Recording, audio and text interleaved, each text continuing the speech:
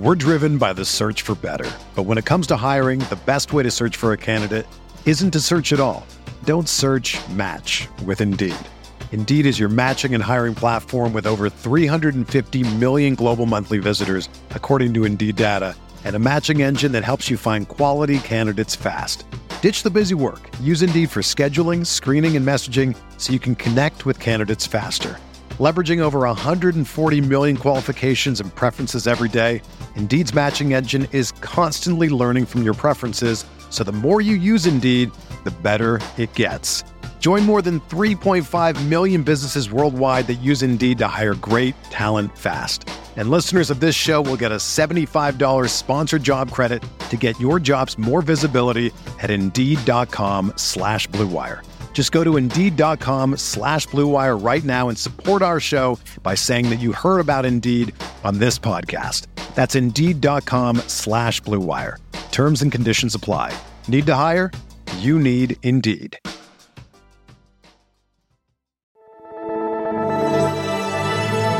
Blue Wire. First pick in the 1991 NBA draft, the Charlotte Hornets select Larry Johnson from University. I'm not supposed to be here, man. A lot of people from where I'm from,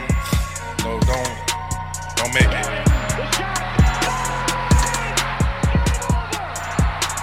Charlotte, we're back. All right, welcome Hornets fans. What an eventful offseason for Charlotte. This is Richie, and we are bringing you another Buzz Beat at the start of free agency. This episode is likely going to be a little bit jumbled. It's going to be a mix of off-the-court stuff, some basketball, some free agency. But before we get into this, let's just take a step back and look at the offseason so far. It's been a mess for Charlotte. April 22nd, James Borrego was fired following a 43-39 season. It seems that this move was more than just basketball because of the on-court performance. Some would argue that it didn't make sense that you're firing a guy who increased the win total in consecutive years by 10-plus wins. I think a large reason that was cited when he was fired was the locker room. He lost the locker room, so to speak. May 12th, less than a month after this, unrestricted free agent Montrezl Harrell was pulled over in Kentucky with 3 pounds of marijuana. He was charged with trafficking, and by law, the weight that he was carrying constitutes a felony. June 10th, about a month later, Hornets hire Kenny Atkinson to fill in for Borrego's spot. June 18th, 8 days later, Atkinson decides that he's going to return to the Warriors. 5 days before the NBA draft, Hornets are hit with this news. They've got to focus on, 1, draft prep and figuring out what they're doing on draft night, and then 2, shifting their focus to hire a new head coach. So June 24th, Hornets hire Steve Clifford.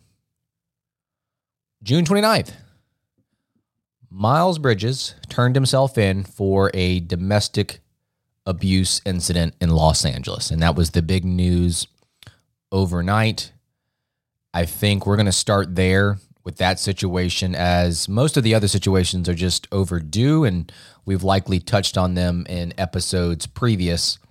First things first, this is not about basketball, or it shouldn't be the priority when thinking about this subject.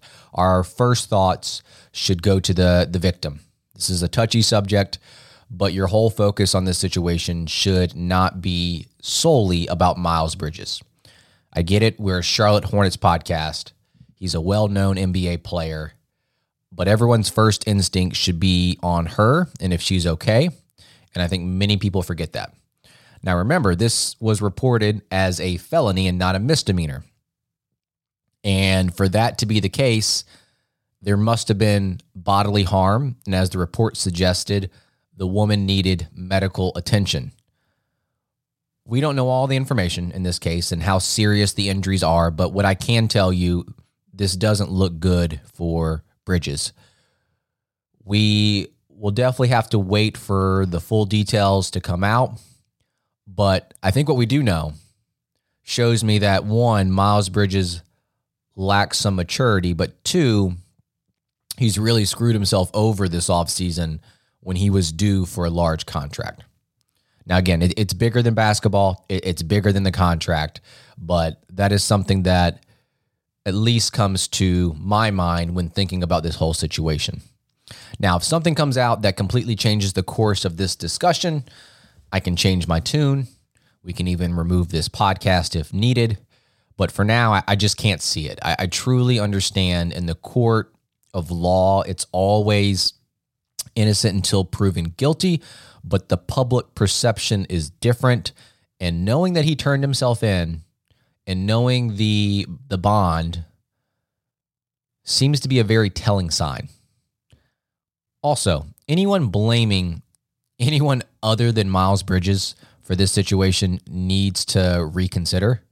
I saw someone pushing the narrative that the Hornets need better vets in the locker room as a response to this situation. Gordon Hayward, or really anyone else for that matter, they're not responsible for Miles' actions. Miles is a grown man. He clearly needs some help, but he is the one that is responsible for these actions. Nobody else.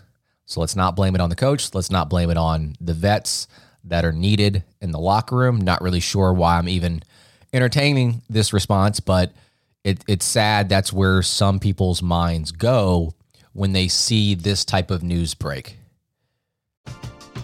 We're driven by the search for better. But when it comes to hiring, the best way to search for a candidate isn't to search at all. Don't search, match with Indeed. Indeed is your matching and hiring platform with over 350 million global monthly visitors, according to Indeed data, and a matching engine that helps you find quality candidates fast. Ditch the busy work. Use Indeed for scheduling, screening, and messaging so you can connect with candidates faster. Leveraging over 140 million qualifications and preferences every day, Indeed's matching engine is constantly learning from your preferences, so the more you use Indeed, the better it gets. Join more than 3.5 million businesses worldwide that use Indeed to hire great talent fast. And listeners of this show will get a $75 sponsored job credit to get your jobs more visibility at Indeed.com/Blue Wire. Just go to Indeed.com/Blue Wire right now and support our show by saying that you heard about Indeed on this podcast. That's Indeed.com/Blue Wire. Terms and conditions apply. Need to hire? You need Indeed. Another day is here, and you're ready for it. What to wear? Check. Breakfast, lunch, and dinner? Check. Planning for what's next and how to save for it? That's where Bank of America can help. For your financial to-dos, Bank of America has experts ready to help get you closer to your goals. Get started at one of our local financial centers or 24/7 in our mobile banking app. Find a location near you at bankofamerica.com/talktous. What would you like the power to do? Mobile banking requires downloading the app and is only available for select devices. Message and data rates may apply. Bank of America NA, member FDIC. All right. Shifting our focus over to free agency. Free agency starts at 6 p.m. Eastern time today, June 30th. Now, teams can start negotiating then, and then they have the moratorium period. You're going to know, or you're going to get a sense of where players are headed to prior to the moratorium period being over. I wrote a piece for BuzzBeat Plus today that goes over some of the key dates. So on Wednesday, July 6th at 12 p.m. Eastern, that moratorium period ends. And that's when officially you can start hearing these free agents sign for these teams. But before then, you'll kind of get an idea of where they're headed to. Now, Mitch Kupchak and company are probably scrambling right now, trying to figure out what their next steps are, because heading into this situation prior to the news from last night, they were probably under the assumption that their main priority was to bring back Miles Bridges on a reasonable contract, albeit one that he will get a large pay increase. But now they're having to reconsider. I can tell you for one thing, if Miles is back, and that's a big if, it will be on a severely discounted salary, right? Like, there is no leverage right now in Miles Bridges' court. He currently has a $7.9 million qualifying offer that he technically could sign.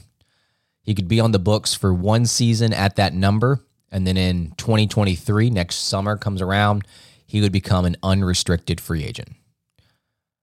So there's a couple ways that Charlotte can approach this. They can act quickly and withdraw the qualifying offer, effectively making him an unrestricted free agent right now. So I'm not really sure what the rationale behind maybe doing that. I guess it could be many things, but maybe the front office might think they don't want Miles back next season. And if he does sign that 7.9 QO, he'd be on the books for next season, albeit at a very reasonable cost. But if Charlotte is looking to move away from Miles Bridges, they can kind of hope for a couple things to happen. Maybe they hope no one submits an offer sheet to him. And right now, I do wonder what type of teams out there would give him something competitive to where he would sign something. And so if no one does that, that will give Charlotte some time to figure out what their next steps are. Are they going to try to pursue a sign and trade if there is some kind of interest from another team? Or are they going to try to keep him on a reasonable contract outside of that 7.9 qualifying offer? Now, if you do the sign and trade, you have to take into account base year compensation, where his outgoing salary would be 50% of his contract. So depending on how much he signs for, it's so hard to predict that now. His outgoing salary would account for probably somewhere in the teens if he's receiving a significant offer and he's receiving interest from other teams. Now, if they can't work out a sign and trade, I don't know where they go. I don't know where they go from there. Regardless of what happens, you'd automatically assume that he is going to receive less, but also if the Hornets do try to send him somewhere else, you're going to be getting less value in what you can bring back. But I guess that was always the case with this situation, which you're dealing with here. The most interesting scenario to me would be what would happen if a team does submit an offer sheet and Miles signs it. Again, I don't know who those teams are and what team would be willing to do that considering what's happening right now. But if that does happen, do the Hornets match? And I think that's going to be very interesting come free agency. Now, like I said, I wrote a piece on BuzzBeat Plus on Substack that was sent out to everyone that signed up for the newsletter. It was sent directly to your inbox this morning. A lot of it is still relevant to what the Hornets are doing or are trying to do in free agency, but a portion of the article dealt with Miles Bridges receiving this max contract and where the Hornets would go for here with some free agents. We also know that Kelly Oubre, at the time of this recording, his contract is still on the books at $12.6 million, and that will be guaranteed today if he's not waived today. Now, if they do waive him, they can save $7.6 million. They would still incur a $5 million, I guess, dead money, if you want to call it, kind of like what they have right now with Nick Batum. And so between Nick Batum and Kelly Oubre, if you combine those together, you're getting real close to $14 million of money that is just being paid to players that have been waived. Now, this situation here with Kelly may be tied directly to Miles Bridges leaving or staying. Because to me, heading into free agency prior to the news last night, it might have made more sense to waive Kelly Oubre just eat that $5 million, save $7.6 million, give yourself a little bit more wiggle room with the tax line. And the tax line is $150 million and some change. The new numbers did come out recently within the last 24 hours. Salary cap is at 123. The tax line is at 150. And when you think about all the salaries that add up here, even when you account for Nick Batum and Kelly Oubre, and if Bridges did receive that max contract, which right now doesn't seem likely at all, the Hornets would be above the cap by a significant amount, but they would still be under the tax. And that's probably where Hornets are going to want to try to stay under. So it'll be interesting to see if Kelly Oubre gets waived today. Personally, now with this news, maybe you keep him. And maybe that signals, okay, we need more wing depth at the 3 position, the 4 position, and we're moving on from Bridges. Also in the piece, I talked about 4 different targets in free agency. Several of them I liked. One of them I kind of just included because I thought it felt like a Steve Clifford type of player. Now, what you're working with here with the Hornets, because they are over the cap, they are only allowed to bring back their own free agents with bird rights with Cody Martin and Miles Bridges to exceed the cap. Now that they are over the cap, inevitably, they have got to use some kind of exception. And the most common way, or probably the way that most people think of it, is through the mid-level exception. The mid-level exception for this upcoming season is worth $10.5 million about. And you don't have to use that all on one player. You can split it across a couple if you would like. And so I'm just going to mention 2 from my piece today that I thought could be of interest for the Hornets. Not saying that these players are linked to the Hornets by any means, but it's something interesting to think about. First off, this is a name that has been mentioned on our podcast recently. I think Spencer brought him up. Isaiah Hartenstein, 24 years old. He's unrestricted, and he's a center. And I think one thing for certain is that the Hornets do have a glut of centers, unless they're trying to get off Mason Plumlee. So they drafted Mark Williams. They have PJ, if you want to call him a big center. He can switch between 4 and 5. They still have Nick Richards. Now, his guaranteed date, I believe, is July 7th, if I'm not mistaken. So if they can waive him by that date, then they can get rid of another center, but he's on the books for $1.7 million. And Kai Jones, depending on his position, some people consider him a 5, some consider him 4/5.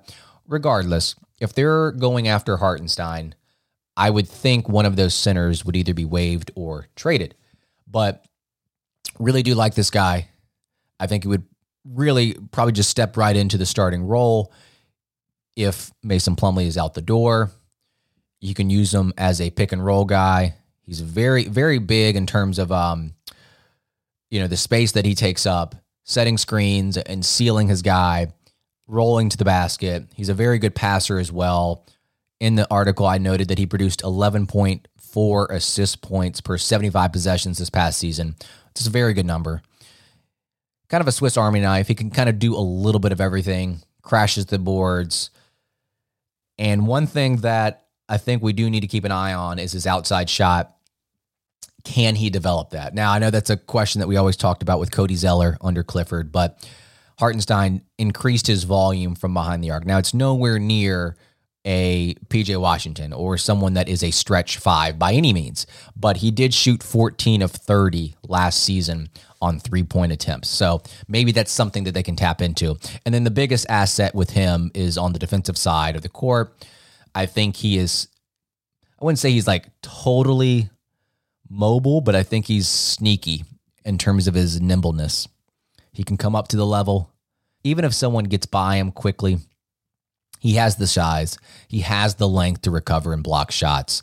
He is going to be that guy that the Hornets have always wanted on the back line in a racing shot. So Hartenstein, I think, has been linked to the Knicks recently, but he's a guy that I think the Hornets could definitely use if they're trying to move off another center.